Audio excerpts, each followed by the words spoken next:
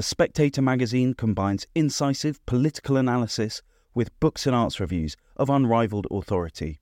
Subscribe today for just £12 and receive a 12-week subscription in print and online, plus a £20 Amazon gift voucher, absolutely free. Go to spectator.co.uk/voucher.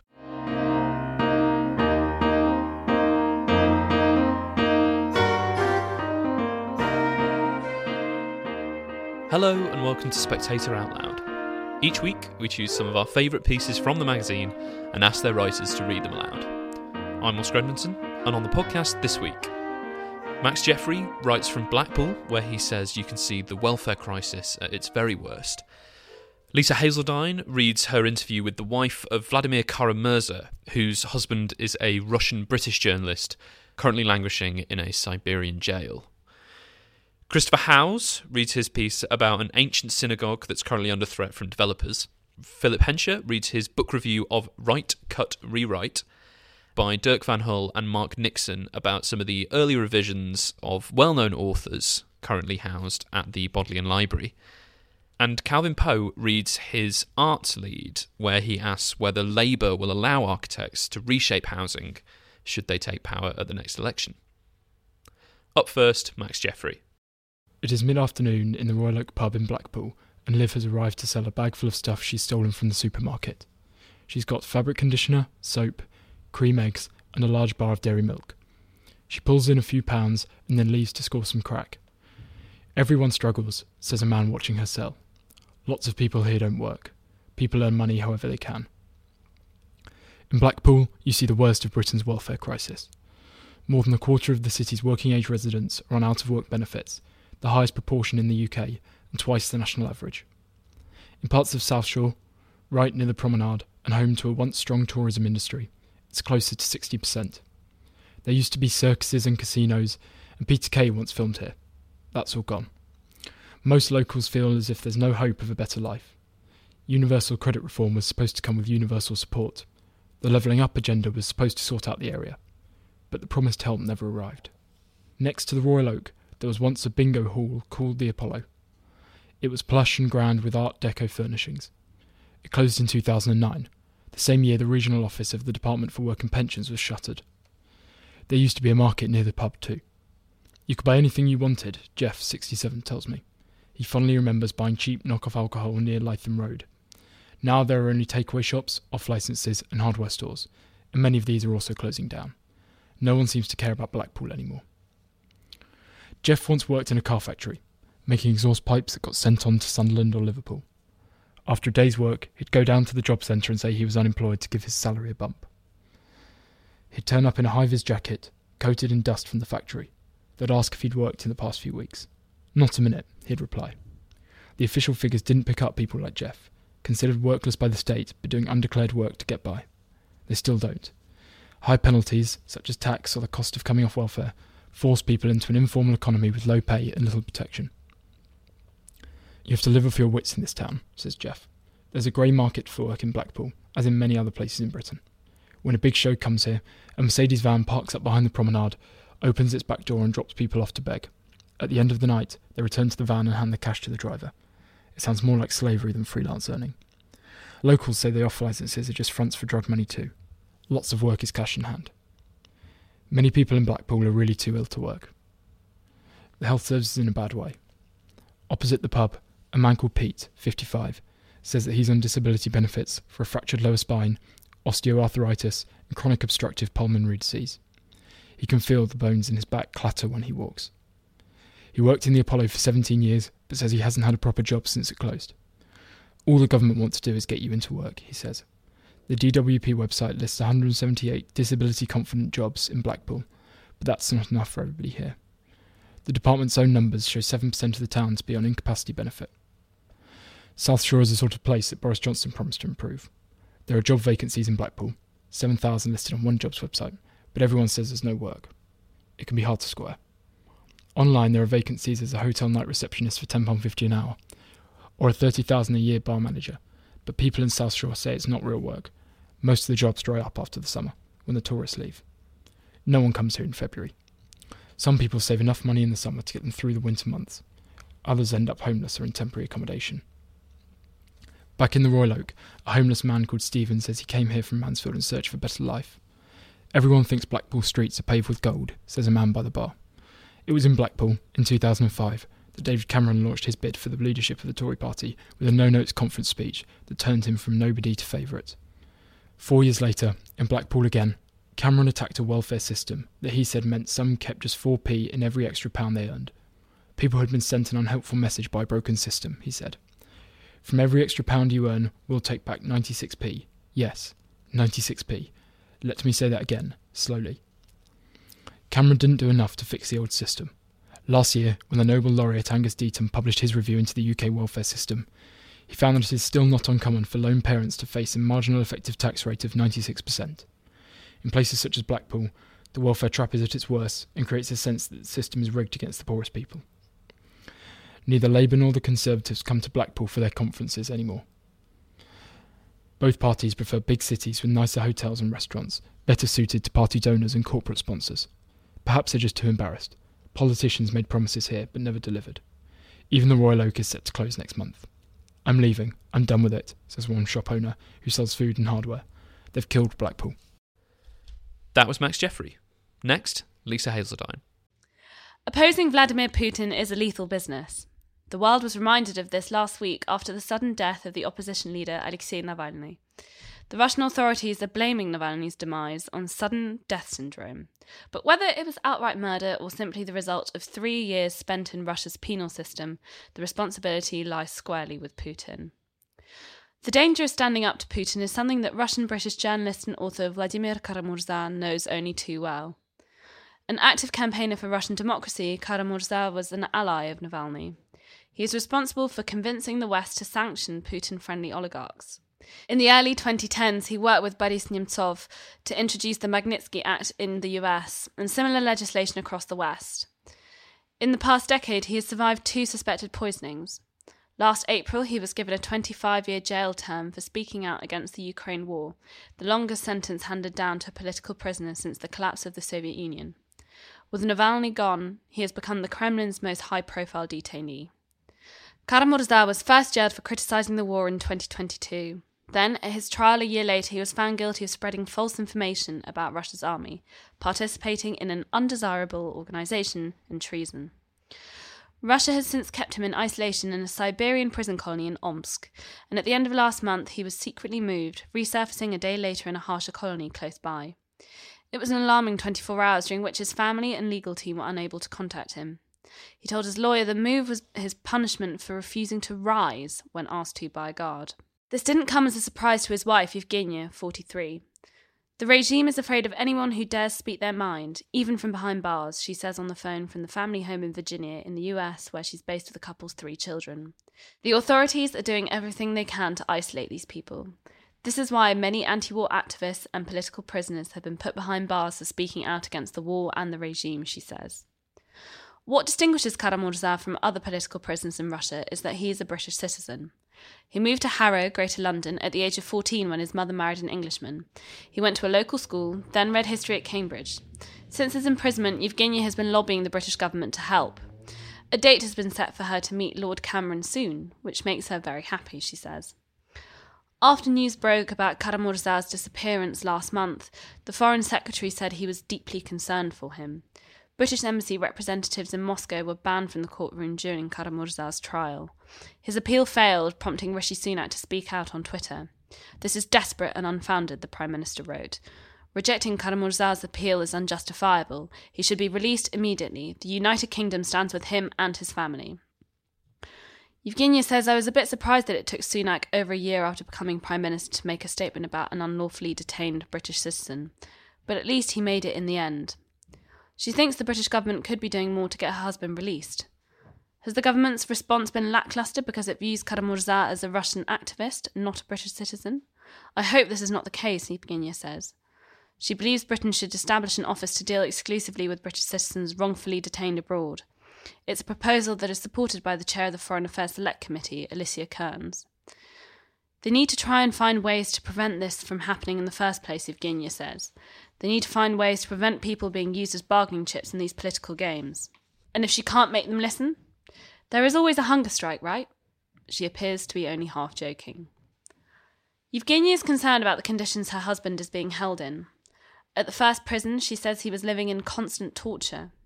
Similar to Navalny, Kara-Murza was kept in a cell measuring approximately 2 by 3 meters, with a bed he was only allowed to pull down at night.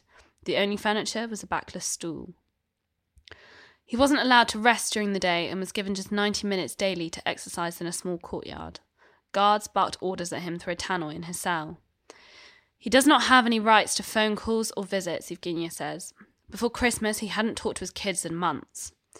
Over the holiday period, he was granted a 15-minute phone call with them, 5 minutes with each child. Evgenia timed each call with a stopwatch so as not to deprive any of them of time with their father. The only visitor Kara-Murza is allowed is his lawyer, who comes for an hour a week. Before his recent prison move, Evgenia could only communicate through letters. He was given 90 minutes a day to read and reply to as many letters as he could. After the 2 suspected attempts on his life, when doctors found traces of heavy metals in his system, Kara-Murza developed polyneuropathy, a degenerative illness that causes a loss of sensation in the limbs. His treatment in prison, Evgenia says, is exacerbating his symptoms. According to his lawyer, he has lost at least 25 kilos, she says. Both attacks on him occurred in Moscow. A Bellingcat investigation has claimed the same assassination squad was behind them as tried to kill Navalny in 2020. The first time, in 2015, Kara-Murza fell ill after eating at a restaurant in the city centre. His heart, lungs, kidney and liver failed, and he was placed on life support in an induced coma. Eventually he was transferred to the US for treatment, after which he needed to walk with a cane for a period. 2 years later he was treated in the same Moscow hospital, where he was admitted to intensive care before leaving Russia for further rehabilitation. Although he regularly travelled for work, Kara-Murza had been based with his family in the US before returning to Russia after the invasion of Ukraine. Why did he choose to go back at such a dangerous moment, particularly considering the previous attempts on his life? He believes he has to share those risks and challenges faced by people back home to have the moral right to speak on their behalf and to call on them to continue resisting this atrocity, Evgenia says. Navalny's death has shone a new light on the sacrifices he, Kara-Murza and other Russian democracy campaigners have made for the cause. Many regard them as heroes and martyrs.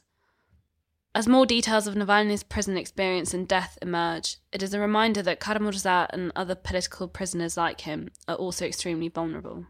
As long as Putin remains in the Kremlin, Kara-Murza will remain behind bars.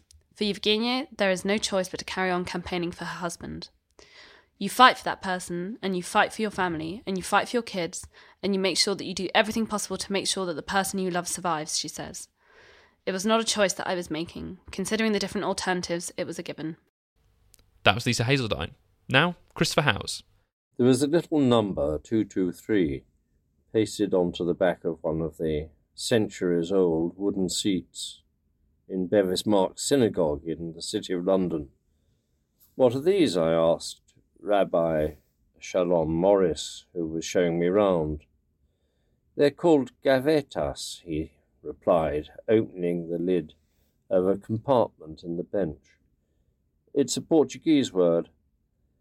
They're for people to leave their personal property here, prayer shawls and things, as we don't carry anything on Shabbat." It was a detail that impressed on me the long history of the Sephardi tradition here, the oldest continuously functioning synagogue in Europe today. And now Bevis Mark's synagogue is under threat. There's a proposal for a 43-storey tower block a few yards away at 31 Berry Street, which would literally overshadow the synagogue in its quiet paved courtyard. Rabbi Morris, with a habitual smile and a New York accent from his upbringing, sounded the most unhappy when trying to convey his relations with the City of London authorities. He is fighting their planning decisions and simultaneously pleading with them, an uncomfortable position. In the face of what Rabbi Morris calls an abuse of power and a breach of our community's trust, the defence of Bevis Marks has attracted some eminent people.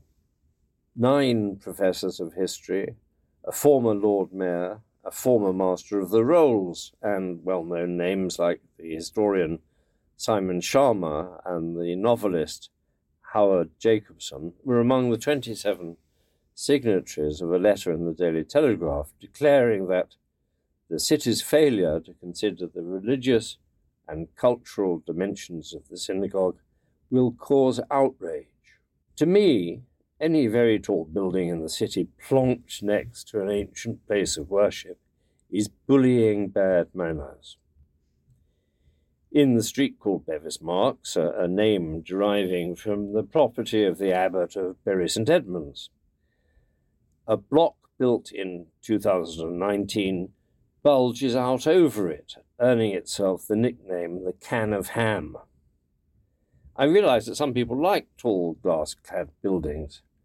Just let them not build them in front of St Paul's or the remaining old buildings of the City of London, which give us reason to love it as a tight urban development on a human scale. The reductio ad absurdum of recent London developments has been the proposal to build a 20-storey block actually above the listed Liverpool Street station and the hotel next door. The case of Bevis Marks Synagogue is particularly painful because it is unique of its kind, as historically emblematic to Jewry as St Paul's Cathedral is to Christianity. What is so frustrating for defenders of the synagogue is that only in June 2022 the city denied planning permission for a development at 31 Bury Street because it would adversely affect the setting of the Grade 1 listed Bevis Marks Synagogue. But since then the city authorities have decided not to include 31 Bury Street in considering the immediate setting of the synagogue. And although 31 Bury Street is now part of a conservation area, a prohibition of very tall buildings in the conservation area has been dropped. In response to a city report on the synagogue, Abigail Green, Professor of Modern European History at Oxford, made a point that struck a chord. The heritage value of Bevis Marks Synagogue is not purely architectural, she said. Well, to me, there's all the difference between a place of worship of historic beauty being conserved in use and one kept open only as a museum. The latter can have the tragic air of a house abandoned in wartime. Bevis Marks is a living community, not a museum. It holds Friday night and Saturday morning services and is popular for weddings. Its architecture also reflects the fortunes of the Jewish community since their implied readmission to England under Oliver Cromwell, several centuries after the expulsion of Jews in 1290. The synagogue from the outside looks like a plain brick preaching box of the period. It is not showy, less so even than the contemporary St Bennet Paul's Wharf, one of Wren's essays in red brick. The flat east end of the synagogue forms part of the continuous building line along Heneage Lane, a quiet Yorkstone pedestrian thoroughfare with lampposts down the middle. It remains the only non-Christian place of worship in the city. The builders of the synagogue were trying not to ask for trouble, just as the 18th century Catholic church in Warwick Street, built in the era before Catholic emancipation, also kept to unadorned red brick with round-headed windows. Hence, at Bevis Marks, the discreet entrance is from a courtyard. Today, a stone is set over the iron gates from the street. A security man lets me in since I had an appointment. That's the way things are today. The stone bears an inscription repeated over the doorway within. AM 5461. AM stands for Anno Mundi. Above the date is an inscription in Hebrew, Shah Hashamayim, the gate of heaven. The reference is to Jacob awaking after his vision of the ladder to heaven and exclaiming, "Surely the Lord is in this place, and I knew it not." And he was afraid and said, "How dreadful is this place! This is none other but the house of God, and this is the gate of heaven." It's a reference also taken up by Christian churches. Entering the synagogue from the courtyard at its western end, the visitor faces the ark at the far end, which contains the Torah scrolls in a cabinet behind doors. 2 panels above are inscribed with the 10 Commandments.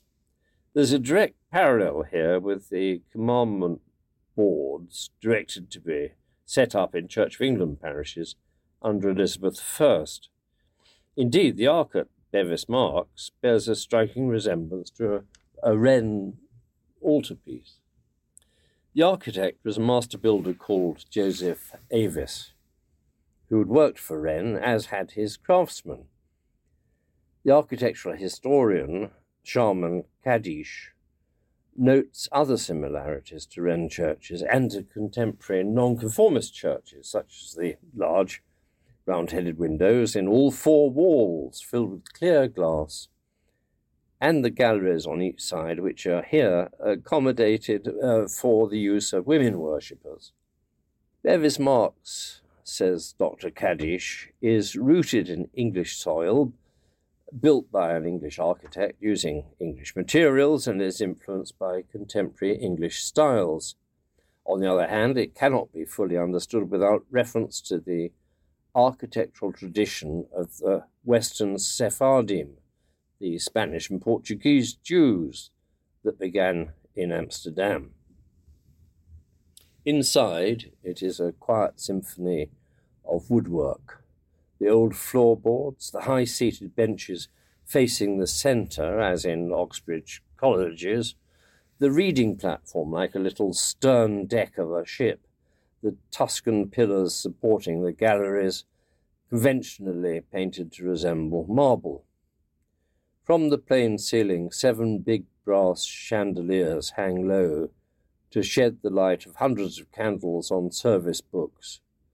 The biggest chandelier in the centre was a gift from the Portuguese Great Synagogue of Amsterdam. But they weren't intended for use instead of daylight. Visually, the marvellous thing is that the interior hasn't obviously been messed around. The synagogue escaped many mortal dangers. 100 yards away, the Great Synagogue, from the Ashkenazi tradition, was destroyed in the Blitz. Few now seem aware of its existence. And then the IRA bombings of the Baltic Exchange in 1992 and of Bishopsgate in 1993 left only superficial damage. A more insidious danger loomed in the 1880s. A dependent Sephardic synagogue had been built in 1866 at Bryanston Street near Marble Arch. It would make perfect sense to sell the land at Bevis Marks to fund the synagogue in the West End, it was thought. This disastrous error of judgment was headed off by the gloriously named Bevis Marks Anti-Demolition League. Rabbi Morris, who's been here 9 years, lives over the shop, or at least next door to the synagogue. He took me out into the courtyard to the northern corner of the building. There we could see the sky on 2 sides, towards the south. In Jewish practice, the Sabbath ends when 3 stars are visible, and a month begins when the moon is seen in the sky. The proposed tower block would obliterate that sky. It survived the Blitz, 2 subsequent bomb attacks, and Victorian attempts at demolition, says William White, Professor of Architectural History at the University of Oxford. It would, he adds, be a tragedy for our generation to be the ones who disregarded its significance as both an architectural gem and a precious piece of religious heritage. That was Christopher Howse. Next, Philip Hensher. The early stages of a literary work are often of immense interest. It's perhaps a rather tawdry kind of interest, like paparazzi shots of a Hollywood starlet taking the bins out before she's put her makeup on. Of course, it's extraordinary to think that some of the most famous characters, events and lines in literature weren't, as we now know them, but had to be struggled towards. Sometimes these efforts have the anachronistic but unavoidable sense of somebody getting it wrong. Textual bibliographers have carefully classified the different steps a work takes from manuscript to first edition and subsequent versions. Perhaps we could go further in search of a writer's progress. There are the inchoate thoughts remote from any conscious intention, perhaps a sound, a mood, a phrase, a voice, a movement.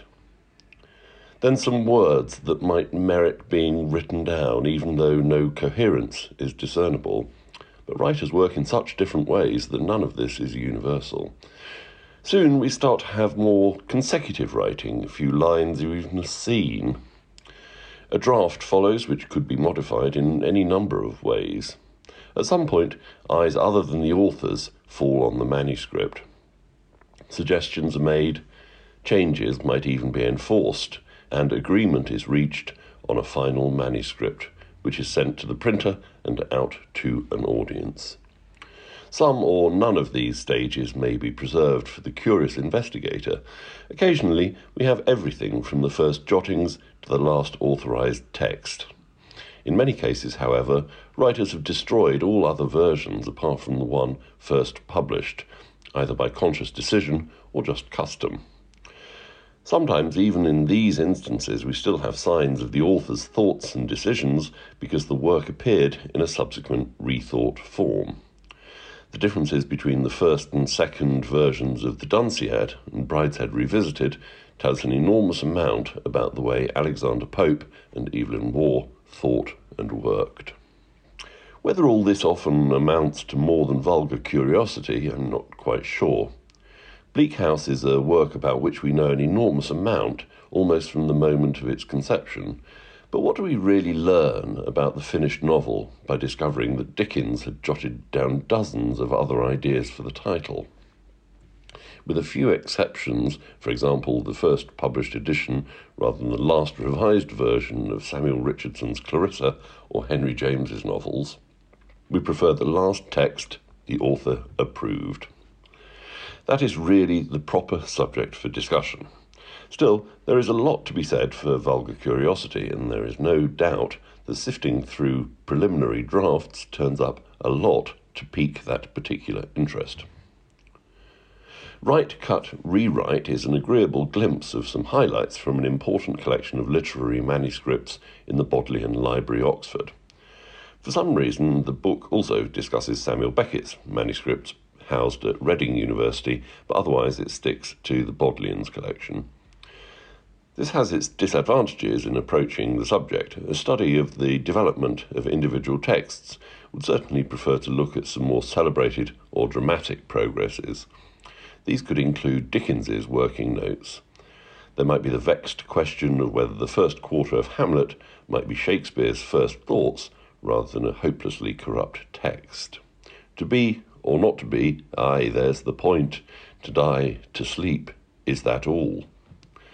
And then there's the extraordinarily fascinating case of the version of The Wasteland that T.S. Eliot let Ezra Pound cut to the bone. On the other hand, the Bodleian collection is so rich that we might even quibble with the choices Dirk van Huller and Mark Nixon have made from them. I suppose it's quite interesting to a Barbara Pym obsessive like me that Mildred Lathbury, the heroine of Excellent Women, was once going to be called Clarissa. But it would have been much more interesting to have discussed another Pym manuscript, the first version of her first published novel, Some Tame Gazelle. As revealed by Paula Byrne, Pym's excellent recent biographer, the Bodleian manuscript, written in the 1930s, has its two cosy spinster heroines embedded in fond nostalgia for their adolescence as Nazis. She was wondering whether to wear a little swastika brooch or not. The neglect of such a jaw-dropping typescript probably only suggests what riches are to be found in the collection overall. Here we have some thought-provoking insights into works in progress, some meticulous and tiny. James Joyce makes a momentous improvement to the second edition of Portrait of the Artist as a Young Man by instructing his editor, Harriet Weaver, to delete a single comma from the first page of the first edition. The smallest changes require detailed justification. Instead of "when you wet the bed, comma, first it is warm, then it gets cold," he required "when you wet the bed, first it is warm, then it gets cold," without a comma. The comma is removed, it stops being a careful rendering of child's voice and becomes closer to that voice itself. Of course, much of this is tinkering, which may exasperate readers who focus on the meaning and not the means of literature. It's like trying to create the perfect joke, and sometimes it's exactly that. The first line of Beckett's novel Murphy is a celebrated joke with philosophical and biblical undertones. The sun shone, having no alternative, on the nothing new. It's fascinating to see how it started with the biblical, but instead of the philosophical, the amateur novelist. The sun shone as only the sun can on nothing new. Not a joke at all. Version after version followed, as only suns can, as suns alone can, only suns must. The sun shone, it had no alternative, on the nothing new, before finally we get to the famous line. There is, too, a wonderful and inspiring, dogged narrative of how W.B. Yeats pursued the opening of All Souls' Night from "It is All Souls' Night," typescript, flat, and telling us what the title says, to "'Tis All Souls' Night," and the great Christchurch bell, first printing, still arguably redundant with a flash of grand archaism, to the final great opening. Midnight has come, and the great Christchurch bell and many a lesser bell sound through the room, and it is All Souls' Night. In short, Yeats worked as hard on those 3 lines and as tirelessly as the writer's room on Curb Your Enthusiasm. This book is full of similar dedications to craft and reproduces some very unlikely manuscripts, poems written on the back of torn packets of wine gums, or, this is Beckett again, a bit of a Johnny Walker cardboard box. There's a glorious late Larkin poem, Long Lion Days. He sent it to his companion Monica Jones on a Bodleian postcard of a medieval illumination of a lion. People trusted the Royal Mail a lot more in the 1970s, but I bet he kept a careful copy all the same. There is, too, a quite interesting section on censorship, which would have been improved with some racier examples from the age that decided that obscenities might be admitted. It was a very gradual point-by-point process. As it is, it does show that nobody read literary works with more scrupulous analysis than Puritan censors. Here, the Lord Chamberlain objected to the moment in Beckett's Endgame when Ham first suggests they all pray to God, then shouts, "The bastard, he doesn't exist." When Beckett agreed to change bastard to swine, it was passed. The authors of this book describe that point of agreement as curious, which just goes to show that the Lord Chamberlain's office had a better grasp of Beckett's theological jokes than contemporary scholars do. There's plenty of fun here, with well-illustrated examples from John le Carré, Mary Shelley, Kenneth Grahame, awful handwriting, Franz Kafka, and Ludwig Wittgenstein, among many others. If the book has a flaw rather than a limitation, it's that it doesn't acknowledge that though most changes are in the nature of severe cutting, or at least replacements, there are authors whose revisions are overwhelmingly expansions. Proust's editions, done by gluing strips onto the original draft, are so celebrated that they have their own word in French, paparole. According to Diana Suhami, Joyce's marginal insertions for Ulysses made a proof stage increased the length of the novel by a third. The immense additional production costs could only be borne because his publisher, Sylvia Beach, was extremely rich. Some consideration of these and other famously self-indulgent manuscripts would have been welcome, but as it is, this is an enjoyable, borderline smutty glimpse behind the curtain of what no respectable author would ever want anyone to see. That was Philip Hensher. Finally, Calvin Poe. "We make our buildings, and afterwards they make us," Winston Churchill said in 1924 in a speech to the Architectural Association. This was flattery of the highest order, designed to butter up the audience of budding architects and inflate their sense of how much power they had to shape society. It's remarkable then, 100 years later, how powerless architects have become when it comes to the biggest architectural crisis of our time, housing. According to the Royal Institute of British Architects, only 6% of new homes in the UK are designed by architects. Everything else is dealt with by volume house builders, with the top 3 alone building 25% of all new homes, churned out from identikit designs. In the niche architects are left with, making houses affordable has become the key focus, and architects are becoming cleverer at cutting corners to address this. One firm, OMMX, is working with developers to make home ownership cheaper by stripping houses down to the bare essentials. They'll build out the basics, electricity, heating, a basic bathroom, and leave the residents to install the partitions, fixtures, and fittings according to their needs and tastes over time. It is not a new approach, however. It's almost become an architectural trope. In the 2000s, Chilean architect Alejandro Aravena, faced with tight public housing budgets, would boast of building half a good house that would be expanded by residents themselves. Even as far back as the 1930s, Berlin's chief city planner Martin Wagner proposed the growing house in the wake of the Great Depression. While superficially compelling, these semi-self-build routes feel like the architects admitting defeat, accepting their limited agency in the face of crushing economic forces and, under the cover of feel-good marketing spin, selling what, in the end, are simply unfinished homes. Some architects have retreated into the realm of speculation, with the green belt remaining an object of fantasy. Russell Curtis of RCKA Architects has suggested that publicly owned golf courses in Greater London, most of which are in the green belt, could support up to 120,000 homes. It is a somewhat cynical land raid on golfers that also neatly sidesteps the complications of brownfield development. Peter Barber, an architect known for his quirky pseudo-Mediterranean housing projects, goes further.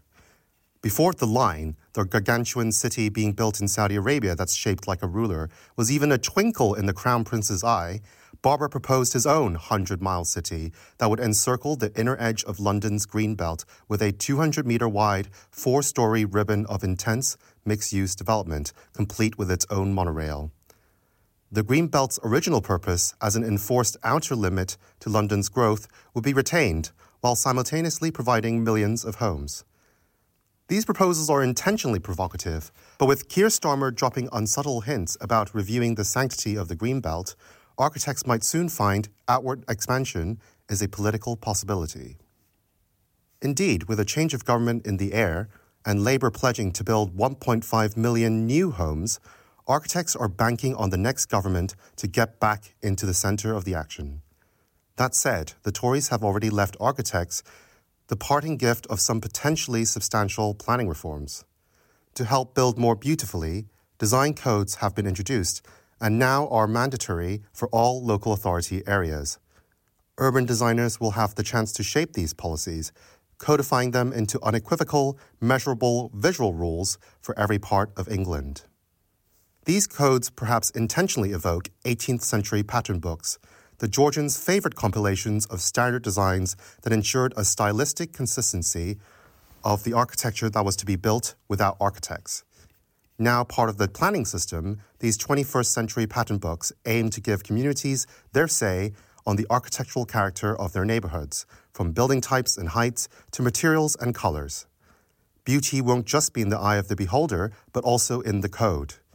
New developments, from bespoke houses to volume house building, would then at least be consistent, if not beautiful.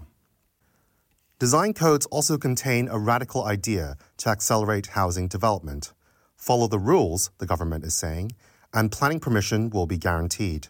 No more delay, doubt, or discretion in the process. This is why these codes will probably outlive this government. For Labour's vision of a Britain of builders, not blockers, any steps towards a planning system based on straightforward directives and not whims is a step in the right direction. Indeed, the party's idea of a planning passport is a design code in all but name. Design codes, however, can become a double-edged sword with aesthetics first on the chopping block in the face of ambitious housing targets. Labour's plans for fast-track approval and delivery of high-density housing on urban brownfield sites might well lead to a design code that encourages people to build skyscrapers next to stations. Yet for architects, a return to the golden age of council house building remains the ultimate prize, back when prestigious municipal architects looked down on their peers in the private sector. To resurrect that spirit, architect Pooja Agrawal's social enterprise, Public Practice, has been getting architects into local authority jobs. It's perfectly timed for Labour's expected hiring spree within planning departments.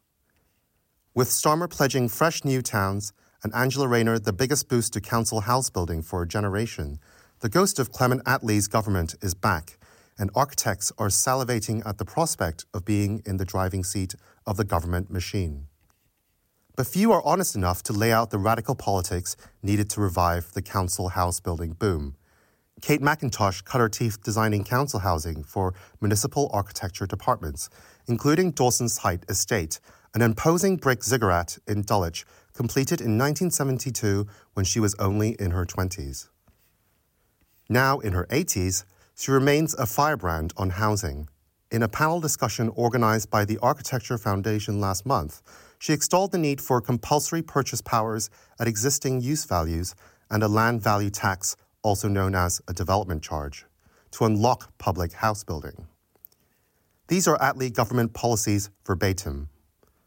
While land taxes reek too much of Corbyn, if draft proposals are believed, Labour is indeed contemplating beefing up compulsory purchase powers nearer existing use values to deliver its vision. Unlike Attlee, however, we have the benefit of hindsight. For every new town unlocked by underpriced compulsory purchase, there was an Edward Pilgrim, the so-called Macmillan's martyr, a working-class toolmaker whose land was expropriated to build council housing by an apathetic bureaucracy that would make the post office blush. He was driven into debt and ultimately suicide, with the public outcry forcing a legislative U-turn back to paying market value. For every bit of unearned land profit taxed from speculative developers, there were overzealous bureaucrats who deemed new goalposts on an empty field a taxable development. And for every municipal monument, like Dawson's Heights, there was also a Ronan Point, where a rapidly but sloppily built council block collapsed like a house of cards after a gas explosion. Many younger architects romanticize this bygone era when the profession was still powerful and their heroic utopias were indulged by taxpayer-funded municipal patrons, but they conveniently forget to look at the full unvarnished story. In firing up the big state apparatus out of haste, there is a risk of bulldozing over civil society solutions, from housing cooperatives to community land trusts.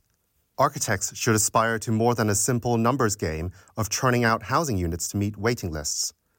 Instead, their attention should be focused on cultivating neighborhoods where the inhabitants have the power to decide how they want to live.